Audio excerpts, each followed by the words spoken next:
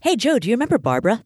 Barbara Walters. Barbara Walters, an anonymous caller. You nicknamed her Barbara Walters.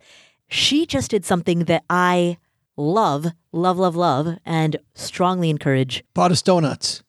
Ooh, well, I do love that too, but that's not what she's done yet. Oh. She called with a follow-up, which is amazing because so many times, Joe, you and I answer calls and we have no idea how our responses affected the listener.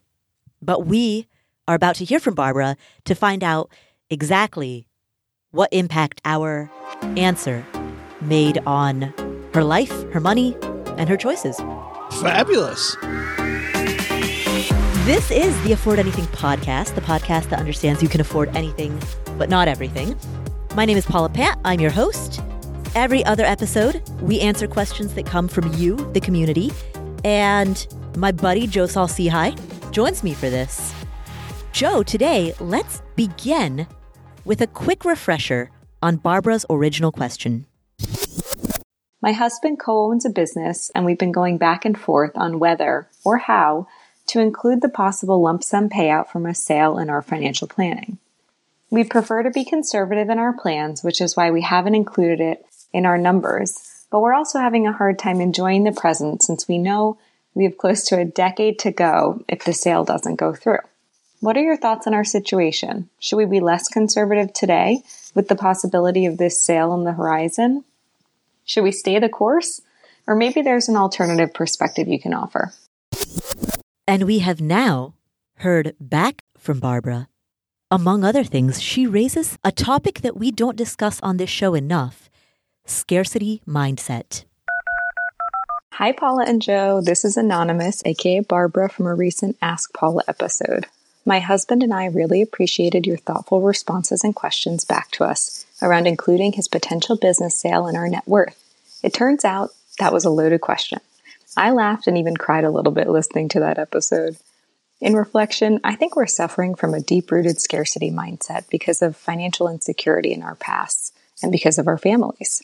And my husband is experiencing burnout from running a business that he can't back away from. I promise we're not miserable. We lead a wonderful, love-filled life surrounded by 2 sets of parents and an abundance of close friends. We even made the decision during COVID to move closer to a place we love, the beach. I like the work I do, and I've already made the career change you referenced. I'm planning to solve for the 2 parts of my work that I don't like with a future job change. We're trying to do everything in our power to not end up in the financial situations that both sets of parents are in, which is why we prioritize saving and investing. We also want to be able to help our parents financially while not sacrificing our future. You asked what we're working for: providing more financial support for our parents, getting to the point where we can choose to work or work part-time, and generally not feeling stressed about money. Our ultimate dream, though, is to buy a piece of land with a house to live in and a barn, which we would convert into an event space. Seriously, that's what keeps us motivated. We're on track to be Coast-Fi at the end of 2024, meaning we won't need to contribute anything additional to our retirement accounts. At that time, we'll also have a brokerage account with roughly $400K in it. We're debt-free and currently rent a charming and affordable cottage by the beach. We have a meaty emergency fund and plenty of cash on hand for a reasonable down payment in our medium to high cost of living area. While we'd be most comfortable taking the conservative approach and waiting until the end of 2024 to increase our spending, I'm curious to hear your thoughts on that plan. Are we letting fear hold us back too much? Are we not prioritizing happiness enough? How can we build the financial and emotional confidence to take action now instead of waiting? Thanks, as always, for your guidance. Barbara, thank you so much for updating us on your question and on the thoughts and emotions that you've had since then. I love these follow-ups. I love the opportunity to develop ongoing conversations. And you said one thing that particularly stood out to me, and then you can tell it resonated because I said it even as I was queuing up your message. And it was when you talked about scarcity mindset. It strikes me that you know what keeps you motivated. It's that event space. The dream of that event space is the thing that gets you out of bed in the morning. It's the thing that keeps you motivated. It's the thing that brings you happiness. The idea of creating that, of bringing it into the world. And so my response to you is very straightforward. When it comes to spending money or loosening the reins, it sounds like it's not superfluous spending. It's not a few extra sushi dinners a month that's going to bring you happiness. It's building that dream. So orient everything towards that. That is your North Star. I think that's the key. In fact, it's funny. I was just speaking today with a guy who I gave advice to 5 years ago, Paula, about his career. And I thought that he should make the move. And he was so afraid. He thought that it was imposter syndrome, which sometimes, or he had this severe imposter syndrome, which I think sometimes is related to a scarcity mindset, right? That I'm not enough. I don't have enough and I'm not enough. And I feel like you just have to do it. So I'm there with you. You have to do the thing because like I told him, he was, by the way, writing me, telling me what a great move it had been. And 5 years ago, I had told him he should do this. And it was one of the best moves he'd ever made. But then I wrote him back and said, that was more advice for me than anything. There's never been a time when I delayed this thing that I really wanted to do where I looked back and went, man, I'm glad I didn't do that. I didn't do that thing I really wanted to do until 5 years later. Sometimes you just got to go. That's incredibly insightful. The link between imposter syndrome and scarcity mindset, I've thought separately about each of those topics, but I have never synthesized the two. But aren't they so similar? Yeah. One is the who and the other is the what. Yeah, around the same pivotal question. Yeah. Exactly. Yeah. I think that, Barbara talked about her husband's burnout or being worried about burnout from running a business he can't get out of. Sometimes I feel like it's because you're working in a job and, she talked about how much they love what they do and they're in a good place, which is what we were questioning before. The fact that they are, but I feel like sometimes, Paula, the burnout comes less from the job, but from this dissatisfaction between doing a thing that is okay and good, but not being the thing I'm really chasing. How many times you've been in a situation where you're like, this is fine. There's nothing wrong with it. Well, then why do I feel affected by it? Why do I feel like I just don't want to get up for it the next day? Like everything's okay. But it just doesn't, it's not the thing. It doesn't light me on fire. So, in dating, like, have you ever been in a relationship that makes sense on paper? Yes. Yep. It's that, but for a job or for a business. They actually had a callback recently on the hit show Ted Lasso to the owner of the team and a guy she had dated for a while that they talked about this very thing. The guy was perfect on paper. Everything. He was great. He was fantastic. Super great toward her. They made a good-looking couple and didn't do it. Yeah, some jobs, careers, businesses, some paths in life are like that. There are many, many paths in life that make sense on paper. So I think, Paula, we go back to the beginning. She knows what she wants. I would just organize everything around how do I make that happen? Exactly, yeah. Make that the North Star. And the beauty of having a North Star, having such clarity around it, is it makes all subsequent decision-making far easier because there's one singular guiding light around which every question falls.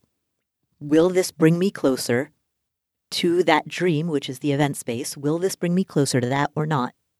And every decision falls in line from there. Joe, I'm going to talk about all the off-topic limits today, right? It just brought up dating. Now I'm going to switch to religion. So I raised Hindu, went to an all-girls Catholic school. I'm fascinated by religion. In fact, I wrote my master's thesis on religion, which is why this is top of mind for me right now. I wrote it on the intersection between religion and immigration. That's a different topic for a different day. One thing that I've learned from being around devout practitioners is their level of respect for a calling, right? If you have a calling, then that's your calling. And it doesn't matter what your parents want or society wants or what you think you want, right? If you've got a calling, you've got a calling. And you have to answer it. And I think that's a lesson that regardless of what your faith is or if you have any at all, I think that's a lesson that could benefit everyone. Barbara, I don't have anything else to tell you. You have such a clear North Star that I think that's your answer. Thank you for calling in with that update. My message to anyone who has previously had one of their questions aired on this show, please call in, send us an update. That sense of continuity is everything. So thank you, Barbara. And let us know when you open the event space. Ford Anything Meetup. Ooh, yeah. Oh, I love it. Okay, you heard it here first. All right, well, thank you, Barbara. We'll come back to this episode after this word from our sponsors. All right, so what are some of the next really big goals that you're saving for? Maybe you're saving for a down payment on a home. Maybe you're saving to buy your next car in cash or to at least make a pretty big down payment on your next car. Maybe you're saving for a kid's college fund or for your own college fund. Well, there's an app called Monarch that makes it easy to help you reach your financial goals. In fact, the Wall Street Journal named it the best app for growing your savings. Monarch is the top-rated all-in-one personal finance app. It gives you a comprehensive view of all your accounts, investments, transactions, and more. Create custom budgets, track progress toward financial goals, and collaborate with your partner. And now get an extended 30-day free trial when you go to monarchmoney.com/Paula. Monarch has a very simple, intuitive design. They have loads of built-in features that help you collaborate with your spouse or partner, with your financial advisor. You can invite them to your account at no extra cost. They'll get their own login info and a joint view of all of your finances. You can customize it to look exactly like you want it to look like. You can customize the types of notifications that you get. I've set mine up so that I only see the big ticket stuff. I personally don't want to see the little things. I just want to see big ticket items. So I've set up my notifications accordingly, but you can do it however you prefer. You can change the layout of your dashboard. You can make it your own. And Monarch will never sell your data to third parties or show you ads. After trying out Monarch for myself, I understand why it's the top-rated personal finance app. And right now, listeners of this show will get an extended 30-day free trial when you go to monarchmoney.com/Paula. That's monarchmoney.com/Paula for your extended 30-day free trial. This episode is sponsored by State Farm. Are you a small business owner looking for insurance that fits your needs and budget? Look no further than State Farm. State Farm agents are not just insurance providers. They're also small business owners who live and work right here in your community. They understand the unique challenges of running and protecting a small business. When it comes to small business insurance, State Farm knows what it takes. Create a plan that fits your needs and your budget. State Farm agents are ready to help you choose personalized policies that truly understand your business. Insure your small business with a fellow small business owner. Talk to a State Farm agent today and get started on personalized small business insurance that fits your needs. Like a good neighbor, State Farm is there. Talk to your local agent today. 10 seconds on the clock. How many things can you name that are always growing? Like your hair, your net worth, I hope. Your income, your investment portfolio. Again, I hope. Hey, how about the revenue in the business that you run on Shopify? Shopify is the global commerce platform that helps you sell at every stage of your business, whether you just started or whether you've been in business for 10 years, whether you're selling accounting textbooks or windshield wiper repair kits, and whether you're selling in person or online.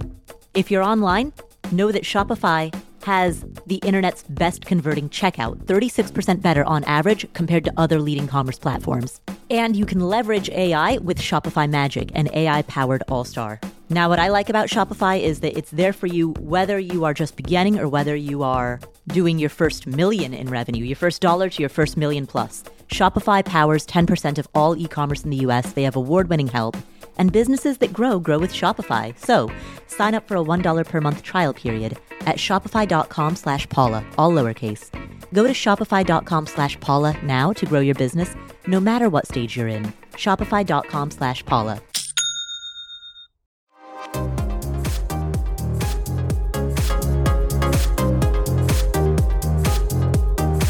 our next question comes from Samantha. Hey, y'all. I think we have a pretty unique situation. We are in our 40s and we live a sort of different lifestyle. We have either lived out of our pickup truck or a van for the last 20 years. We do work contracts across the U.S. We're often in the middle of nowhere. And so we'll sort of work for a few months and then that contract will end and we'll take off and go on national parks or travel internationally. I think financially, we're actually in a pretty good place. We have no real debt, which is pretty sweet. And we love the freedom of being debt free. It's awesome. There is nothing like it. We have about 600 in retirement accounts. We have 3 rental properties that we own free and clear. And they're in great places that we love. And we love our tenants. And it's so easy to be landlords in those places. And those profit about $40,000 to $60,000 a year. One of them is a short-term rental. That's what the big discrepancy is. The other 2 are long-term, and we love them. Our income varies. Is anywhere from $80,000 to $400,000 a year. I'm not kidding. And then we have working towards potentially saving for a house for ourselves. We have about $350,000 in savings, including what I would call an untouchable $50,000 emergency fund. We do not have a primary residence. We still use our husband's house for mail because they're awesome at getting it to us. And we're just on the road all the time. We found a place that we really love and that we would want to settle down in someday. We actually bought a piece of land there before the pandemic. The problem is it's incredibly expensive. It is $500 a square foot for even the most simple square box. And that's just how it is. We've called everyone. We've been trying to work this out for years.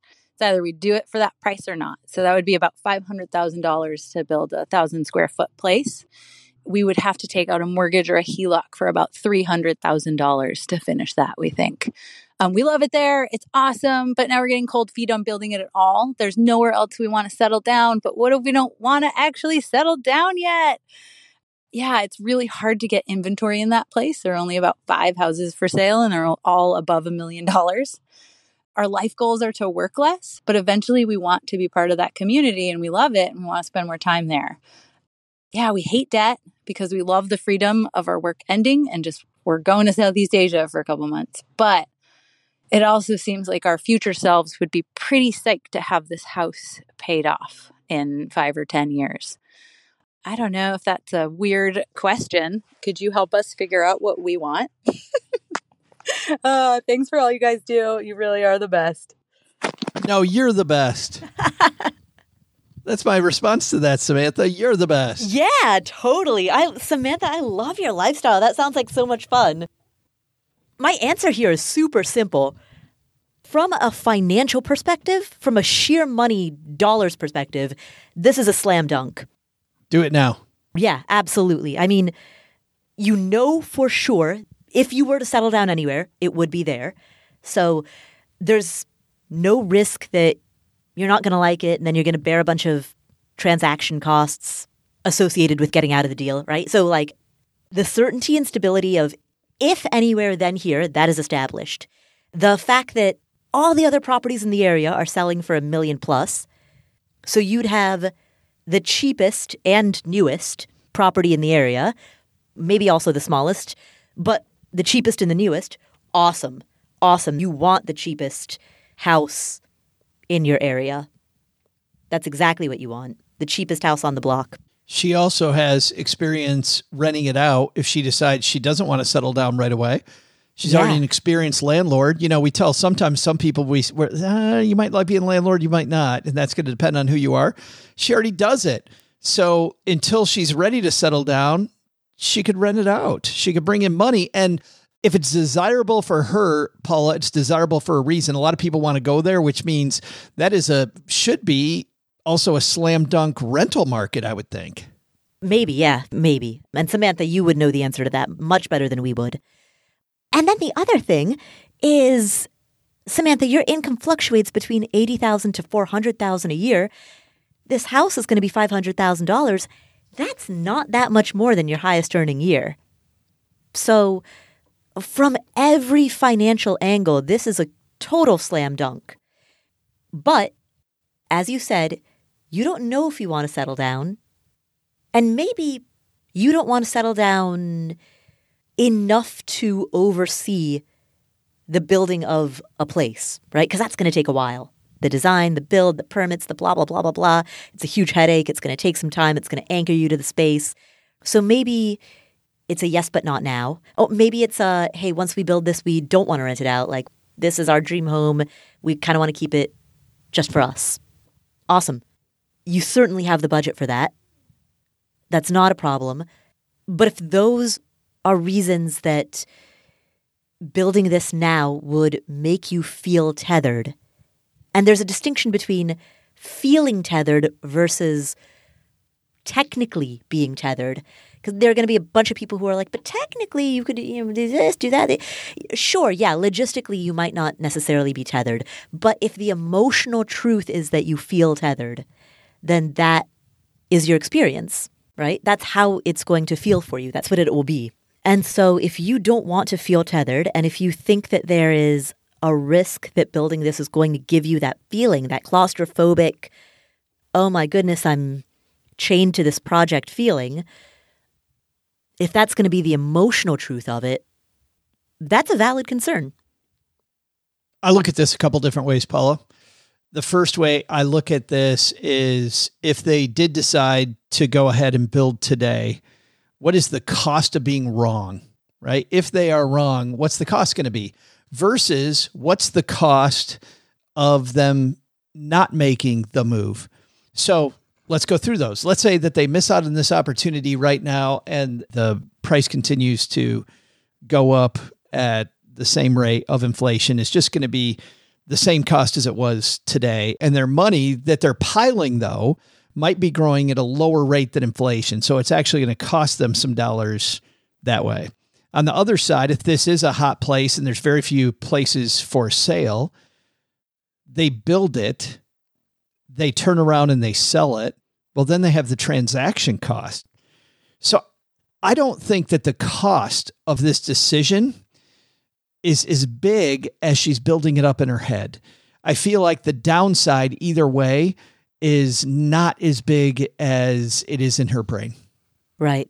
Exactly. And certainly it's possible that labor or materials associated with home construction might outpace inflation.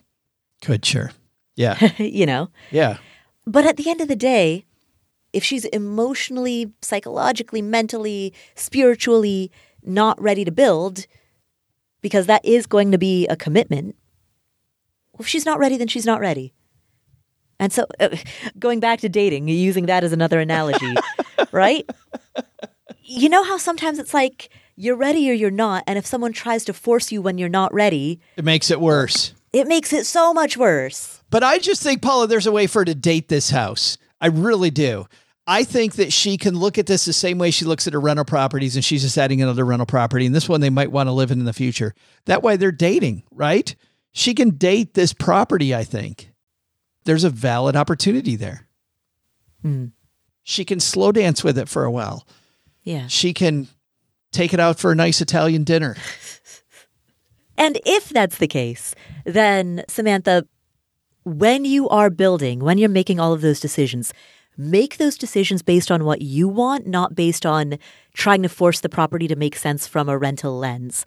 Because as I teach my students in our rental property investing course, when you're buying a home purely for the purpose of that home being an investment, then it's entirely a spreadsheet-based decision. And when you're buying, or in your case, building a personal residence, then it's in no way a spreadsheet-based decision. It's entirely something that you're doing for personal consumption. And so where a lot of people get conflicted is when a property serves the function of a hybrid of the two, whether that's because people plan on house hacking, or they want a vacation home, or they want something for their aging grandparents. Anytime people try to make a property a hybrid of the two, it often ends up doing neither well. And so never try to hybridize a property. That doesn't mean it can't be used for both functions. It means that when making decisions about the acquisition and the renovation of that property, you make those decisions from a lens that is pure one or the other. So she would build that property for her. Yeah. The way that she wants it, and then rent it out. Exactly. And don't give a rat's behind about its ROI, what's the cap rate, Right. Who cares, right? Because that's not the point. You're just decreasing your holding cost. Yeah, exactly. Until you make your ultimate decision. Are we going to get married to this property? Precisely. And so, Samantha, if you use this as a rental property, don't stress yourself out about feeling as though it needs to fit any parameters you have around what's the cap rate, what's the internal rate of return, what's the net present value of this property. Don't make it fit any of those formulas, which you would do and you should do on, some duplex that you're buying in Indianapolis. Sure, yeah, because I'm never going to live there. I'm not hardly ever going to even visit it. Maybe once every 3 years for a weekend, right? Just to make sure it's still standing. When you're making those decisions, yeah, that's a formula-based, spreadsheet-based, math-based decision. Don't try to make your dream home fit into that box. Build it in the way that you want to build it, and then offset some of those costs by letting someone live there. If you decide to build now, it's also perfectly valid. You already own the land, so it's also perfectly valid to just keep holding on to the land, keep stockpiling money, and then when you're ready to build, do it. And yes, the costs might go up at that time, maybe only at the rate of inflation, in which case it's a wash, maybe at greater than the rate of inflation, in which case, sure, yeah, you lost a little bit of money, but you gained a little bit of life. So that's a wash too. Again, I don't think the opportunity cost, if we did some hard calculation, is going to be as big as she thinks it's going to be. I don't think it's going to be that huge. The other way I think about this, and before I get to it, I just love her aversion to debt. It is so great, especially with her lifestyle. I mean, wanting to continue that flexibility, I think, gives her a powerful place to work from that a lot of people don't have. A lot of people have to go to work tomorrow because they've got these huge debts they have to pay, these huge bills. And the fact that she can go from place to place and do what she wants is a testament to that living. I think that if she does it now, she could obviously make a plan to then very quickly pay off this debt so she gets back to that position. And based on everything that she told us, Paula, I don't think it's going to take that long. It certainly doesn't seem to me that if she built today that it would take that long to get there. But the fact that she's so conflicted, there's another strategy that I truly like. When somebody's not sure which way to go, they don't know what to do, take a coin out. Yeah.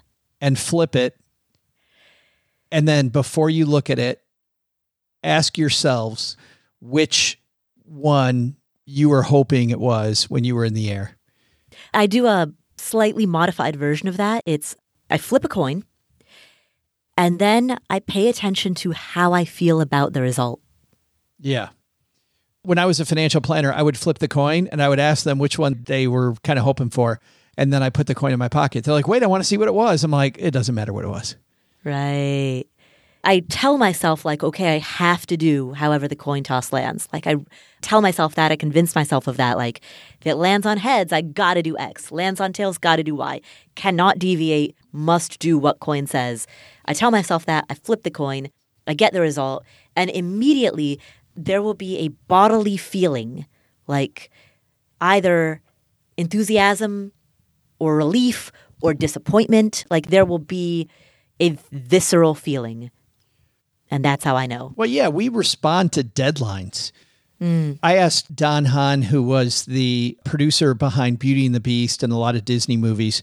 I said, you're working with these great artists. He used to be an artist himself. He was a Disney Imagineer. Now he's the guy holding on to the purse strings. I said, does it feel weird being an artist and not being able to just give these artists everything they want? You got to tell them no. And he said, an artist without a deadline gets nothing done. I think you can take the word artist out of that. I think deadlines are great for decision making. And all that trick is with the coin, whether you do it the way you did it or the way I do it, is it just creates a deadline. The deadline is now. And we're gonna live with whatever the decision is. And then you know what you want to do. Right. So, Samantha, there's your answer. Flip a coin. We could have just said that, Paula. It's been such a shorter episode. Flip a coin, Samantha. Next caller. That would be a great April Fool's Day episode. We should. Can you imagine? We'll just answer every call like that. We'll air like 27 calls in the span of a single episode. All right. Well, thank you, Samantha. And please call us back with an update and let us know what you decide. We'll return to the show in just a moment.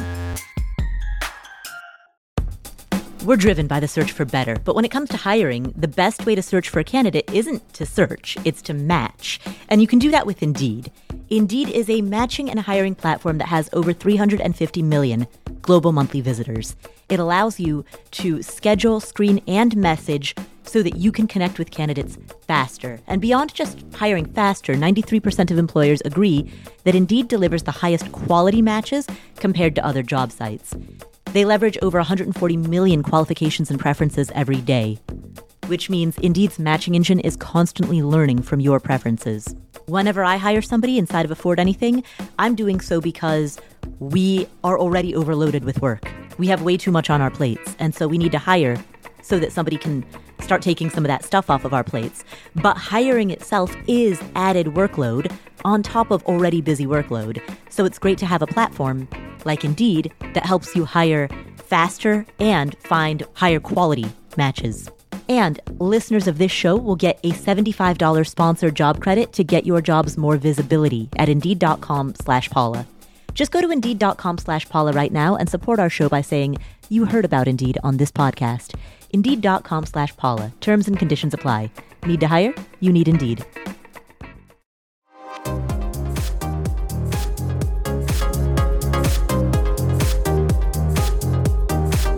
Our next question comes from an anonymous caller. You, Paula, are getting close to the finish line. For people that are new to Afford Anything, you don't know that Paula and I, whenever we get an anonymous caller, we give them a name. We assign them a name. We don't like talking to anonymous people. We want to know who we're talking to. Right. Like Barbara, quote unquote, Barbara is technically an anonymous caller, but we nicknamed her Barbara after Barbara Walters. And so this year with Paula's pursuit, we are diving into the world of journalism and naming people after professional journalists. So which journalist are we going to honor through this pick? Well, as listeners to Afford Anything know, not only am I devoting this year to doing this deep dive in journalism, but also I am Nepali. I was born in Kathmandu, Nepal. And so I want to honor a Nepali journalist named Uma Singh, who was murdered at the age of 27 by as many as 15 people who attacked her with knives. She died of multiple stab wounds in Nepal, and it is suspected that the work that she was doing as a reporter, the light that she was shining on issues of importance, motivated her killing. So, as a token of respect for her and for all the journalists who risk their lives, particularly in countries that do not have strong rule of law or that have high levels of corruption, in honor of all of them, this next caller will be named Uma. Hi, Paula. I'm calling in about a retirement question. I'm a federal employee, and my husband splits his work time between a part-time federal government job and a part-time job running his own LLC doing project management type work. My salary is $161,000, and my husband makes approximately $85,000 a year, with the opportunity to increase if he takes on more clients for his LLC. I'm 33 and he's 39.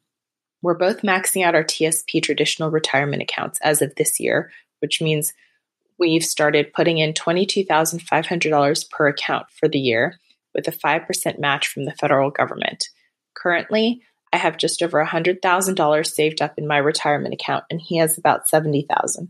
We have 2 children, both under 5 years old. Because I have a decent amount of student loans and am eligible for the Public Service Loan Forgiveness Program, we file separately, which makes it difficult for us to contribute to a Roth. This should change in about 2.5 years when hopefully my loans are forgiven. We do plan on contributing to a SEP IRA, but it's unclear as of this year exactly how much we'll be contributing. I have 2 key questions. First, when considering our retirement goals, how should we take into account our pensions? Are they reliable enough to count on as part of our overall plan for retirement? Second, how do we figure out how much we need to save for retirement in order to maintain a lifestyle that allows us to travel frequently and live comfortably? Think a light version of Fat Fire. Third, how do we determine if we are on track to save enough for retirement? Assuming a 7% rate of return, no salary increases, and a continued contribution of $22,500 per year for each of us, I should have $2.5 million by the time I turn 59. My husband should have about $1 million by the time he turns 59. I'm not sure yet if we will have a mortgage at that time. Our current mortgage is about $2,500 a month, and we may not be done with the 30-year term quite when we turn 59. We're trying to decide if we need to increase the number of years we work or if it would be feasible to retire slightly early for both of us if we save enough in a separate brokerage account. However, we're having difficulty figuring out how the pensions play into our considerations, as well as how we need to save and exactly how much we need to save in order to be successful. Thank you. Uma, thank you for your question. A few things right off the bat. Number one, I love that you are taking such great action towards retirement savings. And I wouldn't worry at all about the fact that you can't contribute to a Roth account right now. I know if you've listened to this show, you know how much I love Roth accounts, but the benefits that you're getting as a substitute are so much better that having to wait for another 2.5 years, 3 years before you can contribute to a Roth IRA is small details. It's a small price to pay. To your question, your second question of how much will you need? You know, as you said, you're 33, your husband is 39. This is the inherent challenge of all retirement planning. Necessarily, when you're trying to make predictions about what a given lifestyle will cost decades in the future, it's anybody's best guess. Even Joe, as you're a former financial planner, as you can attest, even financial planners, even AI that does financial planning, like even our best humans and our best tech cannot predict how prices will rise for different commodities, for different services in different geographic regions, and cannot predict how markets will perform. And this is a time in particular of so much rapid change that imagining life 20 years from now is all but impossible. But what we can do is calculate for a range of options based on historic information. It's an imperfect science, but it's the best we have. And so, Uma, what I want you to do is test drive the type of lifestyle that you're talking about. You described it as just a little less than Fat Fire, a moderate version of Fat Fire. Can you test drive that for a month or even for 2 weeks? Can you test drive that lifestyle as a vacation and get a sense of what your day-to-day is like? Get a sense of what the spending is like. Build a budget for what you think, in today's dollars, what you think you would be spending if you were to live like that today. And once you know that, once you have your budget in today's dollars, then it's a simple math equation of, assuming X% inflation, what is that going to be when I retire? And assuming Y% market performance, how much will I need in order to build out a portfolio that is, at a minimum, 25x my annual spending for that time? I actually like a lot of the retirement calculators that are out there for this, Paula, but especially because, to Uma's point, the pension is going to become more and more important the longer that she and her husband work for the federal government. You do want to calculate the pension. You're going to have to calculate a number of years, and you can get some easy pension estimates from the government website. It's super easy to get. When I was a planner, we would get these all the time. What do we think that the pension's going to look like later on? Those are going to be forward estimates. And if you leave before the number of years, your pension will be different. So it may actually make sense to work with a calculator, base it on you're leaving soon, the amount that the pension factors in. If you left today, how much would that give you and your husband every month? And then a few years from now, do it again, and that'll be a much bigger number. Or if you're really sure you're going to be there for the full duration, well, then you can use a much, much bigger number for that pension calculation. I like what, Paula, you're saying about starting off with the lifestyle. See how much then that the pension will cover of that pension and Social Security. And then when you are through, there's probably going to be in some years a deficit where that your portfolio is going to have to make up. And that will tell you how much money you need to have in those accounts. So you start with the end product. This is the lifestyle that I want. This is what the pension's going to cover. Here's the amount the pension won't cover. What's the net present value of that number? So I take that number and I run it back to today. That gives you the amount of money you need to save. And Joe, that also answers the first element of her question, which is absolutely count the pension. Yeah. If it were a pension through a bank right now.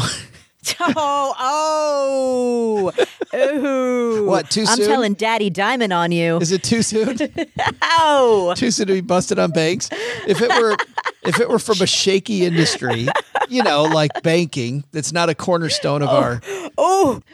I was going to say twist the knife, but then I just remembered we've named her Uma, so I can't say that. Oh. Well, that might make it even worse.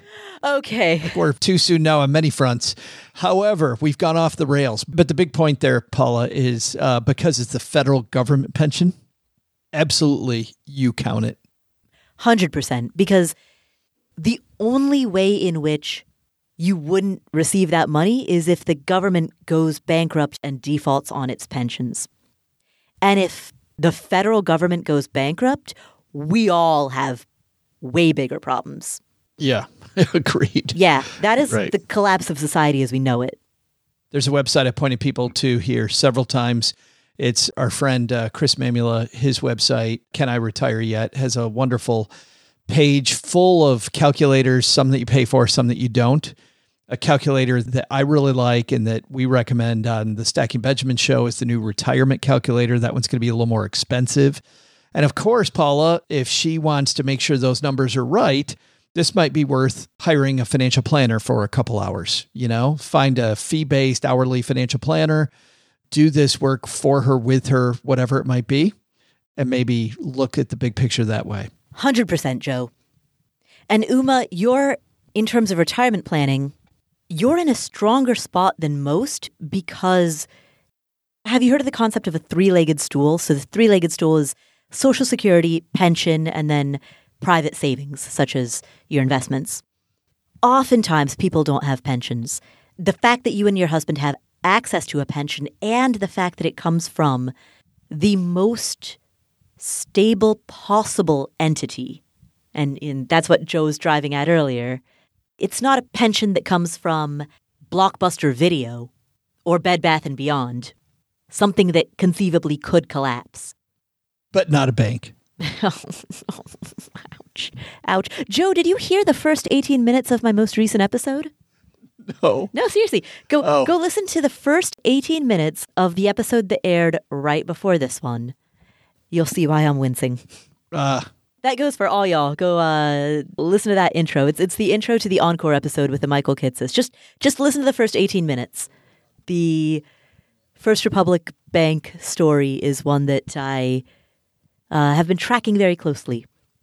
And the turmoil in the banking sector, man, all I can say is that lack of public confidence becomes a self-fulfilling prophecy. Especially in banking. Oof, yeah. Especially. Anyway, listen to the first 18 minutes of the episode that aired right before this, and you'll get it. So, Uma, I hope that helped. To summarize, include the pension and run a handful of scenarios with different assumptions about return and about lifestyle expenses. But I think for you, the first thing that I want you to do, and the biggest thing to figure out, is to try to hone in on the cost of that lifestyle in today's dollars. Try to hone that in to the most clear extent possible.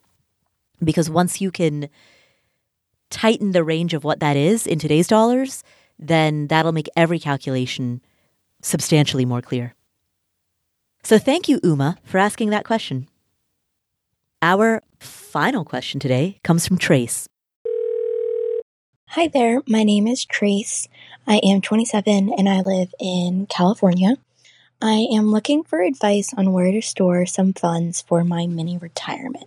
I'm planning to take a mini retirement on the next 1 to 2 years, most likely starting in February of 2024. And I have saved $8,000 of the $25,000 that I plan to save for that. This is going to be outside of my emergency fund and my regular investments, 401k, all that separate fund. I currently have those assets in the Ally High Yield Savings account, but knowing that I'm going to start drawing from it at the earliest summer of 2024, where do you recommend storing these funds for a short period of time, totaling $25K, and still allowing them to work their hardest? I look forward to your response. Thank you so much. Trace, thank you so much for your question. Given that you need to tap this money in 2024, you're going to want to keep it in cash. Where you've got it now, Ally Bank is, as of the time that we're recording this, paying around 4% for a money market account, 3.75% APY on an online savings account. That's a fantastic rate. I'd leave it there. For the sake of other people who are listening, Apple just opened a savings account with Goldman Sachs. They're paying 4.15% APY on savings as of the time that we're recording this, which is Friday, May 5th, 2023. Knowing that she doesn't need this for 1 year, if she's able to find a 1-year CD that pays higher, I don't know, Paula, maybe she does that, but I'm with you. Yeah. I think this is the best place to have it, because if she ends up needing it later, then she can get at it. If she puts in a CD, she can't. I'm looking at depositaccounts.com right now, 5.1.9% APY. It says is top 1% of CDs, 1-year CDs, by the way. Currently, national average on CDs as of today, 3.17%. So not a lot to see here. Right. Savings accounts, top 1%, 4.18%. National average, by the way, is 0.38. So she already has it at Ally.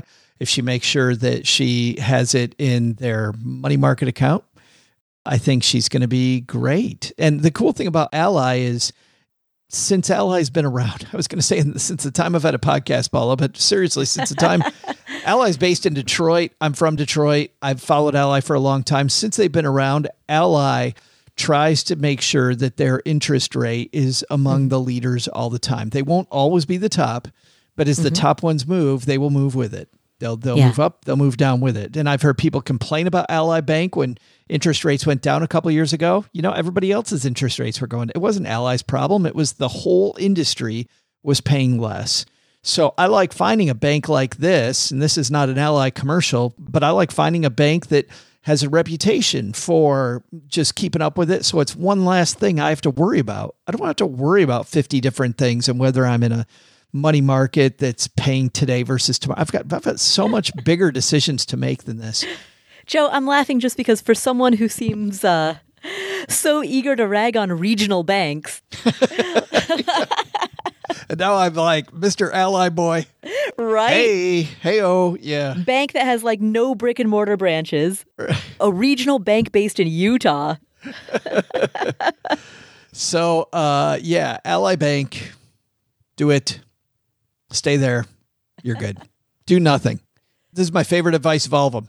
Do absolutely nothing. Do nothing. Yeah, Trace, your job right now is to do nothing. I'm exhausted by giving this advice. Well, Joe, I will let you rest from your exhaustion because Trace was the last question of today. Oh, already. Where can people find you if they are hungry for more? Yes, you can find me. And very soon again, Paula Pant will be back on the Stacking Benjamin Show. We call it the greatest money show on earth because it's a circus on purpose, that it's all about helping you prove to yourself that you can do this, that it can be fun. It can be easier than you think. And so We just started a brand new 8 weeks, Paula. Listen to some of the themes we've coming up.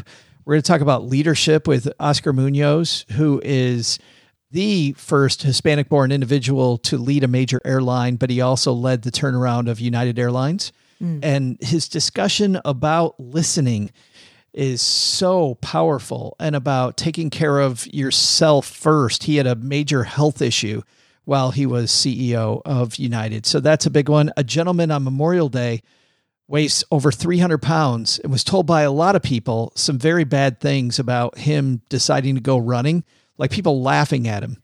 Aww. And he's a marathoner now. And he's got a huge Instagram community about you can do this, which is exactly what you and I say about finance all the time. Also, last, I'll mention one more. Mignon Francois had $5 to her name. Her neighbor came over and said, "Why are you in the dark?" And she wanted to tell her neighbor that she had no electricity. She took that $5, and her neighbor, by the way, came over because she had a huge cupcake order. And she wanted Mignon, who made great cupcakes, to fill it. And she helped Mignon do that. She turned that $5 into $60, then the $60 into $600. Now she has this cupcake empire that's worth well over $6 million. It's a great story about going from having nothing to making it happen. So those are a few of the inspiring stories coming up. That's amazing. And all of that is at the Stacking Benjamins podcast, which I will be rejoining very soon when my fellowship at Columbia. And we can hear the cavalry coming. Right, exactly. The Paula cavalry is on the way back. How am I doing on that trivia contest, by the way? You're actually winning, which, by the way, is for the top. Paulette Perhatch, who writes for major publications and for the New York Times a lot, as an example. Paulette has taken Paula, who is, I don't even describe you as one of the smartest people I know. My wife says you are way smarter than me, and how we work together is beyond her. But Paula also has a reputation, everybody, for being crappy at our trivia and constantly being in last place at our trivia contest. Perpetual last place for years and years and years. Always last place. It's always OG and Len Penzo fighting over first. But you're in first place, right, Paulette?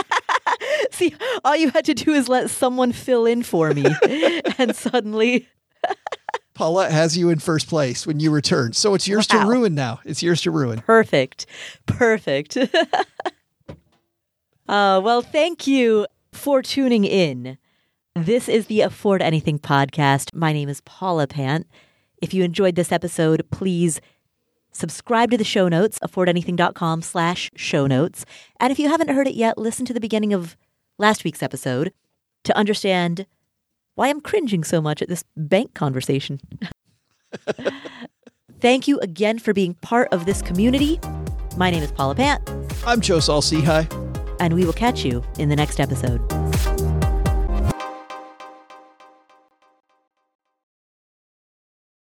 Here is an important disclaimer. There's a distinction between financial media and financial advice. Financial media includes everything that you read on the internet, hear on a podcast, see on social media that relates to finance. All of this is financial media. That includes the Afford Anything podcast, this podcast, as well as everything Afford Anything produces. And financial media is not a regulated industry. There are no licensure requirements. There are no mandatory credentials. There's no oversight board or review board. The financial media, including this show, is fundamentally part of the media. And the media is never a substitute for professional advice. That means anytime you make a financial decision or a tax decision or a business decision, anytime you make any type of decision, you should be consulting with licensed credential experts, including but not limited to attorneys, tax professionals, certified financial planners, or certified financial advisors. Always, always, always consult with them before you make any decision. Never use anything in the financial media, and that includes this show, and that includes everything that I say and do. Never use the financial media as a substitute for actual professional advice. All right, there's your disclaimer. Have a great day.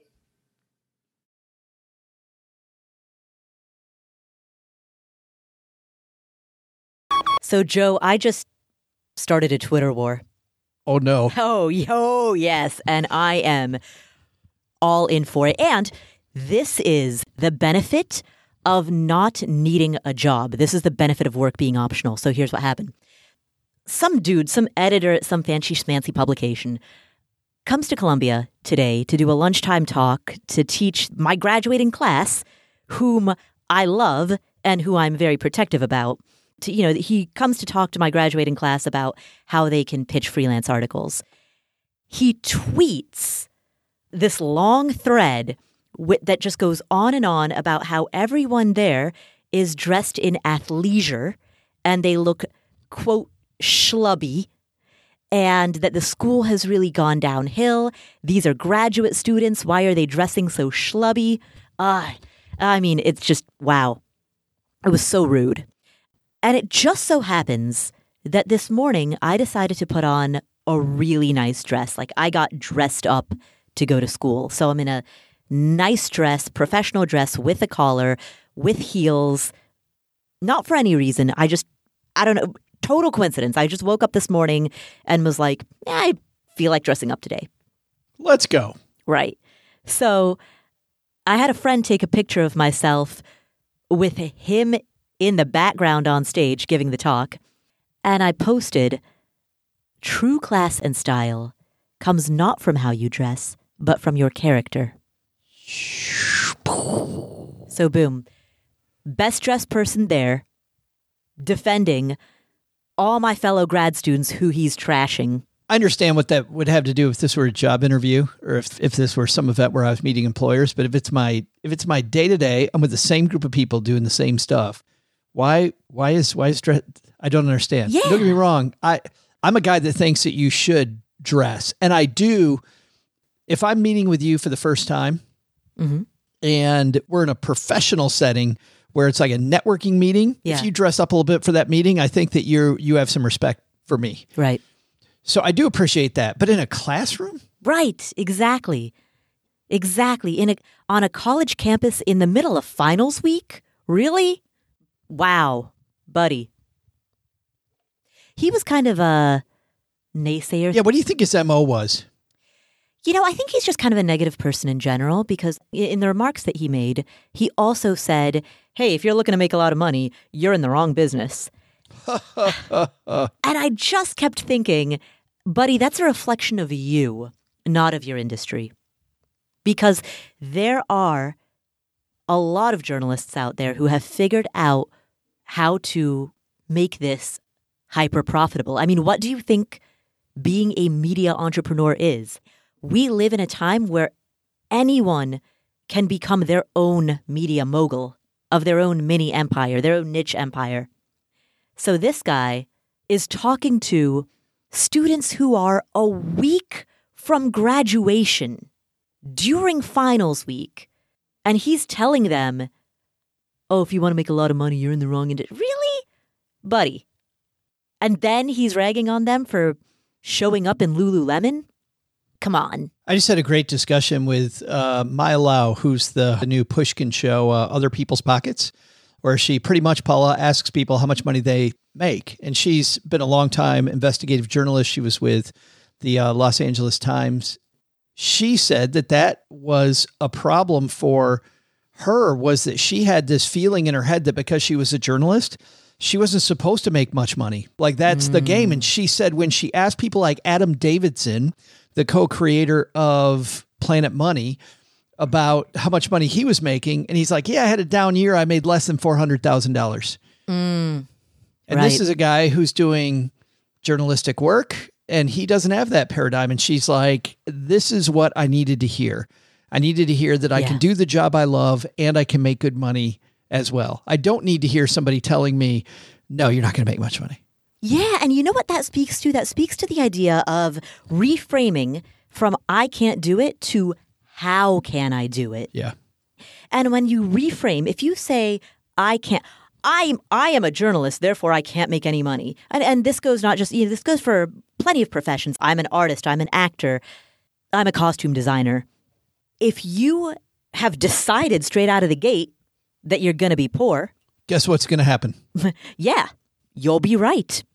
But if instead you reframe and you ask the question, how? How can I make a lot of money doing this? How can I make this profitable? Then you figure it the F out. And I know that sounds rainbows and unicorns and blah, blah theoretical, but we have case study after case study after case study of people who have done precisely that. Look at the highest paid, and not just the highest paid like Hollywood celebrities, like forget about those.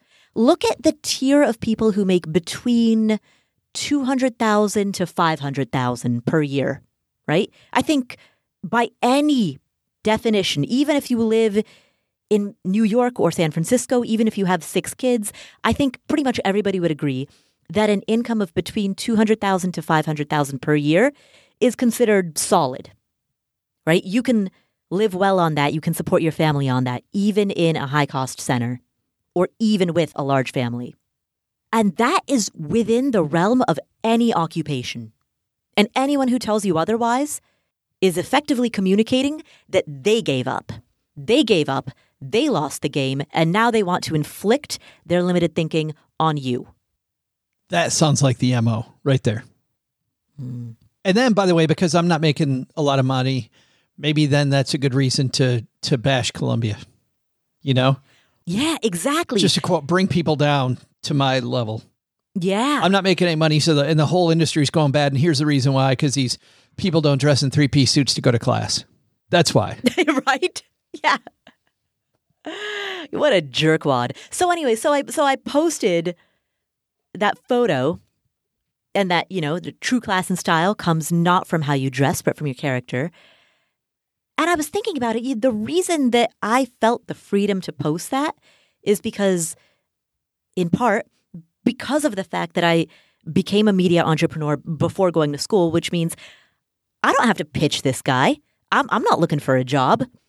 So I'm not afraid of speaking up and defending and protecting my friends whom he is insulting. Who may need a job. Right. Yeah. And who are super stressed right now. I know how many of my friends are stressed right now. And so that is, we go back to, you know, why does financial independence matter? Or why does entrepreneurship matter? Or why is it important to have multiple streams of income or to have rental properties that provide you with a base or a stock portfolio that provides you with a dividend base, right? When you go back to why, to all the people who are like, why are you so focused on money? It's because you can do stuff like this. You know what? I didn't burn the bridge. He burned the bridge when he decided to rag on the very students that he's coming to purportedly help. He burned that bridge. I'm simply the one who stood up when he said it rather than cowered down. And that's not to rag on anybody else. I understand. If I were hoping to pitch him, if I were thinking that maybe I need him to pay me a trickle of $300 an article, then yeah, I might not, as a 23-year-old or as a 24-year-old, I might just nod and say, yes, sir, understood, sir. I'll dress better next time, sir. But you know what? F it. I'm not 23 anymore. I'm in my late 30s, and I've done well, and I'm going to use that to defend the 23-year-olds who are not yet in a place where they can speak up for themselves. Even then, I think for those people to go to the program directors and say, hey, just some feedback about this person. Could be helpful because do you want that person back? Yeah.